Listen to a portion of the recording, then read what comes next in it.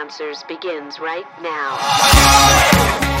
The New Testament teaches that at a future time, Christ will come to take the church out of the world.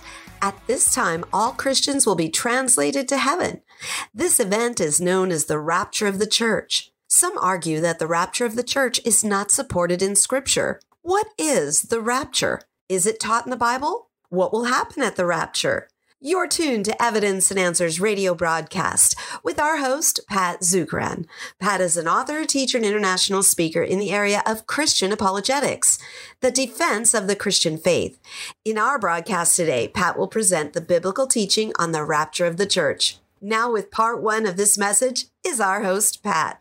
Well, we've been covering issues on eschatology or the end times that Pastor Jason wanted me to go over while he is on sabbatical. I hope you found some of these messages informational and inspirational. Well, as we begin, we started with the bad news first, the coming judgment of Christ upon his church and the world. We talked about the coming apostasy, and now we get to the good news regarding the coming of Christ. Well, as we begin then, let's pray together. Lord, we pray that what we learned today would inspire us to live in greater ways for you, to be more faithful, more diligent to study your word, and even more motivated to share the gospel message of Christ to a lost and dying world. We pray this in Jesus' name. Amen. You know, in one of the most significant books written by Viktor Frankl, Man's Search for Meaning, he argued that the loss of hope has a deadly effect on human beings. He was in a Nazi concentration camp, and he wrote down his experience, and he saw that when a man loses or no longer possesses a motive for living, no future hope to look forward to, he simply curls up in a corner and dies. Any attempt to restore a man's inner strength in camp, he wrote, had to first succeed in showing him some future goal. Hope is one of the most powerful forces known to mankind. And where there is faith in the future, he states, there is power to live in the present. And where there is no faith in the future, there is no power for living in the present. Powerful words by Viktor Frankl. And the ability to face and overcome life's most difficult circumstances comes from the power of faith and a solid hope. But for that hope to be meaningful, it first has to be true. It has to be indestructible. It must not be ever able to be taken away, and it must be everlasting. False hope only brings despair, but a true hope brings meaning, purpose, a reason to live for something greater than ourselves and greater than this world. And believers in Christ today, we can live with power to face even the most difficult of circumstances because we have a hope that's unlike any other. No ideology or any other religious system can come near to the message of hope that we have in Jesus Christ. And Paul speaks of our hope in 1 Thessalonians chapter 4. That's the first passage we're going to look at. This is Christ coming for his church, a marvelous event known as the rapture of the church, when Christ comes to take his church out of the world, and then he is going to judge the world. But let me first show you a biblical timeline of events. Right now, we're in the blue bar. That's the church age. That's where we are now. We are in the church age where every disciple of Christ is called to go throughout the world and make disciples of all the nations. But the church age will one day come to a sudden and abrupt end when Christ comes for his church in an event called the rapture of the church. Now, there are basically three key passages on the rapture that we'll go over today. 1 Thessalonians 4, 1 Corinthians 15, and John 14. So those are the three passages that we'll be covering this morning. Now we begin in 1 Thessalonians 14, where Paul introduces us to the great hope that we have in Christ. We see in verse 13 here, he says, But we do not want you to be uninformed, brothers, about those who are asleep, that you may not grieve as others do who have no hope.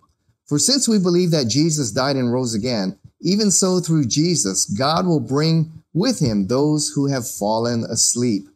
Notice the Apostle Paul here calls death sleep. The reason is that physical death is not permanent. Sleep implies waking up, and one day our physical bodies shall arise once again. Now he says that you may not grieve as others do who have no hope. As Christians, we are not exempt from the suffering and pain of this world. We do grieve. However, our grief is one with hope. Our hope is sure based on the resurrection of Jesus Christ. The evidence for the resurrection has never been beat. I've debated this subject on radio, on campuses, and my professors and friends far more scholar than I have debated this subject against some of the top atheists and skeptics from around the world. And the evidence for the resurrection has never been beat. And we have a powerful and compelling case that the resurrection is indeed a historical event. And our hope is based on the resurrection of Jesus Christ. If God can raise Jesus from the dead, then really it's no problem to raise believers to eternal life. He's already done it. He raised himself from the dead, and he is the author of life. He's conquered sin and death, so it's no problem for him to raise believers on that faithful day. That's why most people, all right, given a choice, they prefer a Christian funeral. I'll be attending the funeral of a friend's father. Man died of devout atheist, right? Despised Christianity and Christians. But come time for the funeral, what do they want? They want a Christian funeral. Why is that? Well, what message can an atheist bring? Right? Atheism teaches that we are material beings only, chemistry encased in flesh. And the only certain future that awaits us all is death. Or more precisely, extinction and annihilation. That's all that waits if God does not exist and there's no life after death. That's the only thing we have to look forward to, is our extinction and annihilation. All right? We can say, well, he made the world a better place. What's the fate of the world? Our sun's going to run out of energy. Our universe, as it continues to expand, provided, if there is no God, it's going to run out of energy, reach a state of final entropy. The universe comes to an end. All we have to look forward to is death, extinction, and annihilation. All that we ever lived for, all comes to an end. So what meaning was there in our life? Everything ends in death and extinction. What do you say at an atheist funeral? Those in Eastern pantheism or the Eastern religions or the New Age, what do you say? Your personhood is an illusion. You are not an individual person. We are one with the cosmic energy of the universe, one with the force, okay? One with the great cosmos. And when we die, if we do not escape the endless cycle of reincarnation to come back and suffer and die again and again and again, what a miserable fate. Well, the ultimate goal is to escape the cycle of reincarnation and be absorbed into the universe, okay? To become one with the cosmic energy of the universe. You will not exist as John, as Sally, as Fred in eternity because your personhood is an illusion, okay? You just one drop in the great ocean of the universe. You are absorbed into the universe. Or in Buddhism, the tradition that I am from, the final goal, if you do not escape the cycle of rebirth, the final goal is what? Nirvana. Extinction. Nirvana is not heaven. It's extinction. It's ceasing to exist. Paint as nice a picture as you want, but these are ultimately futures void of any real meaning or hope. So our hope in Christ is unlike any other that is out there. Nothing comes close. The hope we have is a very powerful hope that should make a difference in the way that we live today. Now, Paul now explains the great hope that awaits every believer in Christ in verse 15. He says, "For this we declare to you by a word from the Lord, that those who are still alive, who are left until the coming of the Lord, will not precede those who have fallen asleep. For the Lord himself will descend from heaven with a cry of the command, with the voice of an archangel and with the sound of the trumpet of God, and the dead in Christ will rise first. Then we who are alive, who are left, will be caught up together with them in the clouds to meet the Lord in the air, and so we will always be with the Lord. Therefore, encourage one another with these words. The Lord Jesus will come from heaven. His coming is described here. There will be a shout from the archangel, and it's going to be an incredible shout. I remember when I was in summer fun, I was teaching the boys how to wrestle, all right? Not pro wrestling, okay, that stuff on TV. I mean wrestling, or collegiate style wrestling. And I was teaching them how to wrestle. And they're having a great time, great fun. And of course, the girls' class came next, and I was going to teach the girls something else. And they said, we want to do wrestling like the boys. And I said, you do? And they said, yes. So I said, all right, well, take off all your jewelry then. So they did, and they started wrestling. One girl, she was, what shall we say, much bigger than the others, much stronger than the others. And it was her turn to wrestle, and her opponent was this tiny, tiny little girl, just tiny little girl. I thought, whoa, she's got no chance against her. And so I blew the whistle, and the girl started, all the girls started screaming, and I turned to look, and all of a sudden I heard this, bah, whack on that. And it was the tiny little girl on top of the other girl. She pinned her. I was just stunned, and all of a sudden I heard this, scream, and this yell. It just scared the daylights out of me. Well, imagine the archangel, the shout of the archangel that comes. It's going to be just a tremendous, powerful shout there. And there will be a blowing of the trumpet of God. And where you see in the Bible, the trumpet of God is blown, God is up to something very significant here. And it says in verse 16 that the dead in Christ shall rise first. What does that mean? Well, those who have died and gone to be with the Lord, their immaterial essence, okay, their soul, their spirit, their mind, their emotions, they're presently with the Lord now in heaven, 2 Corinthians 5:8, right? To be absent from the body, to be present with the Lord. They are with the Lord now.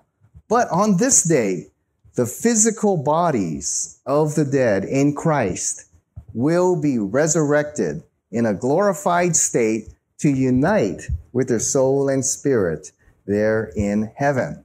Then it says, we who are alive will be caught up together with them in the clouds.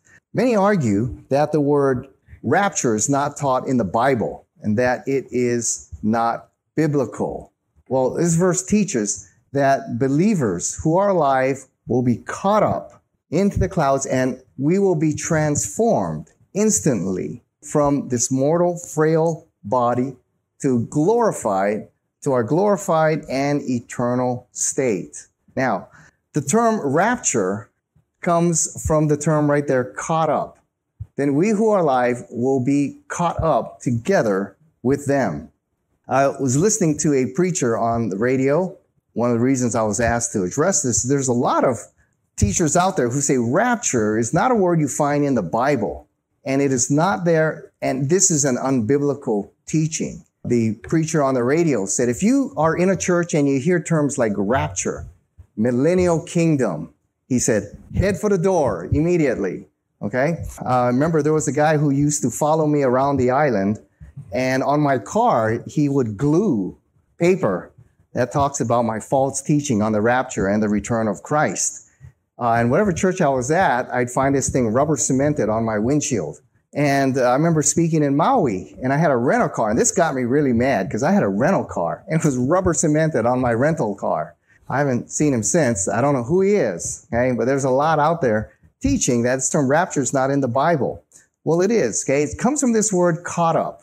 The Greek word there is harpazo. In Latin, it's translated rapturo. And in the English, that's where we get rapture from. So this is where it comes from. Now, the word rapture or harpazo, according to the Complete Word Study Dictionary of the New Testament, means to seize upon with force or to rob. Okay, so it denotes an open act of violence, a sudden snatching away. It's used to mean to forcibly seize upon, to snatch away, to take to oneself. And it's used about 14 times in the New Testament in this manner. For example, in Matthew chapter 13, Jesus was telling a parable, and he says, when anyone hears the word of the kingdom and does not understand it, the evil one comes and snatches away what has been sown in the heart. That's the word there, harpazo, to take by force, a sudden snatching away. And it's at this moment that believers in Christ will be suddenly taken from this world and transformed to glory before Christ comes in judgment upon the earth. Many argue that the rapture is a recent teaching, one that has occurred within the last century. Well, it's actually found throughout the Bible. There are several times in the Bible where people have been raptured or suddenly taken from earth to heaven. We have Enoch. Says he walked with God and suddenly he was no more, for God took him. Elijah was suddenly taken from this earth in a fiery chariot. We see Jesus in Revelation 12. After the woman gives birth, the dragon seeks to take the child and he's quickly taken away. Philip, after he shares the gospel with the Ethiopian eunuch and he baptizes the Ethiopian eunuch and suddenly he is raptured and suddenly taken away. We see the two witnesses in Revelation 11. They are killed. Their bodies lie on the streets or hanging in the streets for several days. And then they are resurrected. And then they are raptured or taken up to heaven. Right? So it's a concept there throughout the Bible. It's nothing new. And Paul says, this day is coming and it can come at any moment. All right? No other prophecy needs to be fulfilled for the rapture to take place. I have a professor and he had a saying on his desk regarding the rapture and it said, perhaps today, perhaps today. Therefore, Paul says, encourage one another with these words. So what a glorious and exciting future awaits believers in Christ. I mean, there's no more hope-filled or encouraging words to hear than that Christ is coming. This earth will not continue the way it is. Evil and suffering will not dominate as it does now. The King is coming. He will judge the world and establish his kingdom. Justice and righteousness and truth in the end shall prevail, and it could happen very soon. So this should fill every heart with hope and joy, even in the most difficult of circumstances. You know, during World War II, there were resistance fighters throughout Europe. Many Dutch, Polish, French, even German resistance fighters fought against the Nazi Empire. Many died, never seeing Germany defeated or their country freed. And what may have been disheartening was that a large population of their countrymen, if not most of their countrymen, chose to align with Hitler, while others chose not to resist and go along with the Nazis who were in control at that time. And many criticized and spoke out against the resistance fighters, saying, you're making it harder on us. The more you fight the Nazis, the more they come down on us. All right, so just quit it. Just cut it out. Okay? How discouraging it must have been for them. I can imagine many resistance fighters as they are blowing up railroad tracks or thwarting transportation from coming or giving plans to the allies that they didn't know if these secret messages were getting through. Many would probably ask themselves, is this struggle worth it? Are my small efforts actually making a distance in this great war here? Vastly outnumbered, outgunned by the Nazis here.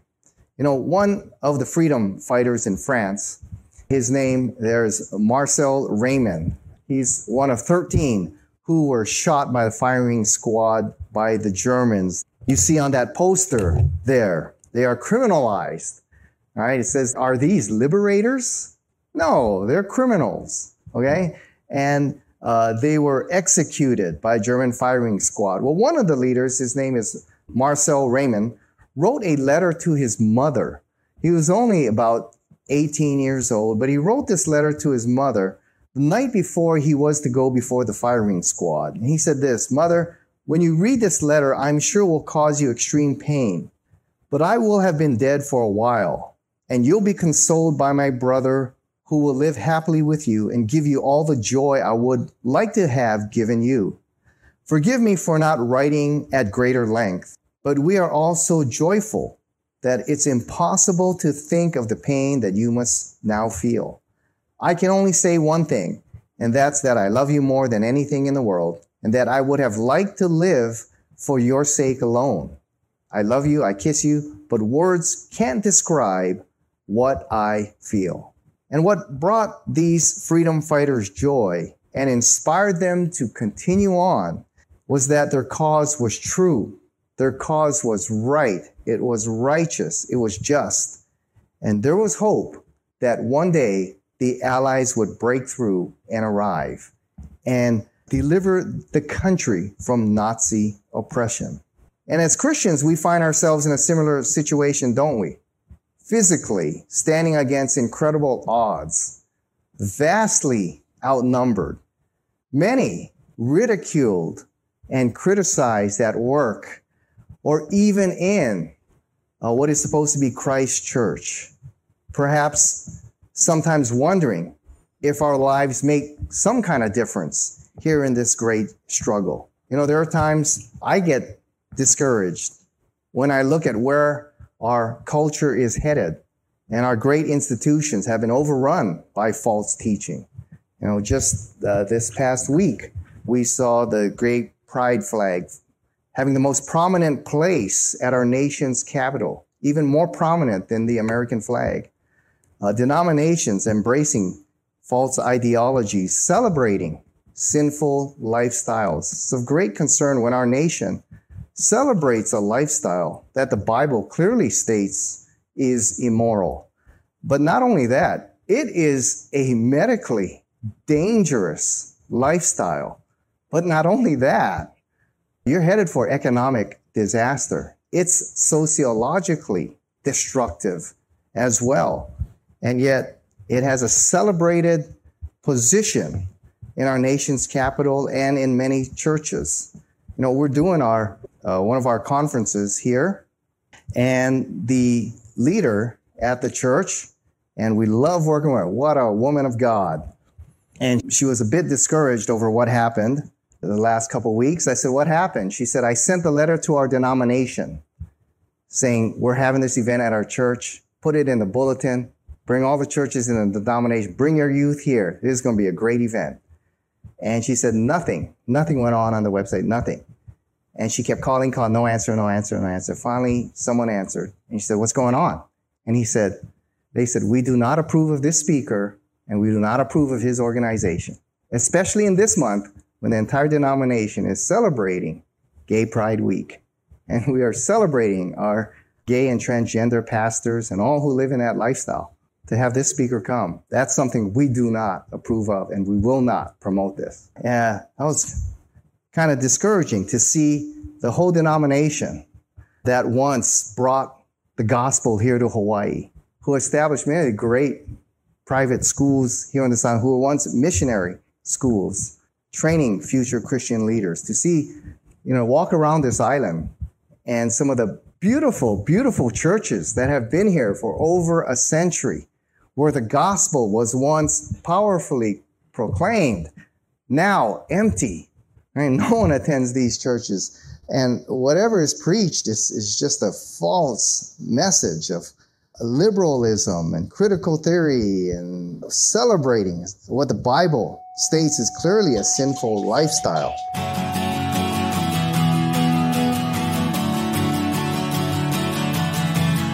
Once again, And we've run out of time. Thank you for joining us here on Evidence and Answers.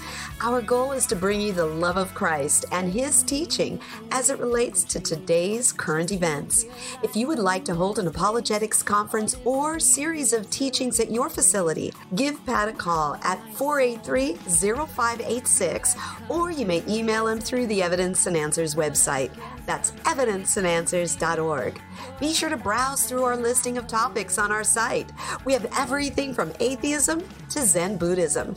You will also find articles and additional audio for you to listen to or download. To keep quality broadcasts, like Pat's on the Air, we rely on generous financial support from you, our listeners. Donating is simple. Just log on at evidenceandanswers.org. Evidence and Answers is grateful for one of our sponsors, the Honolulu Christian Church. If you don't have a home church and are looking for a great place to grow in your faith, check out the Honolulu Christian Church. For service times, log in at honoluluchristian.org. Join us again next time on the air or online as we provide compelling reasons for faith in Christ. That's Evidence and Answers with Pat Zukeran.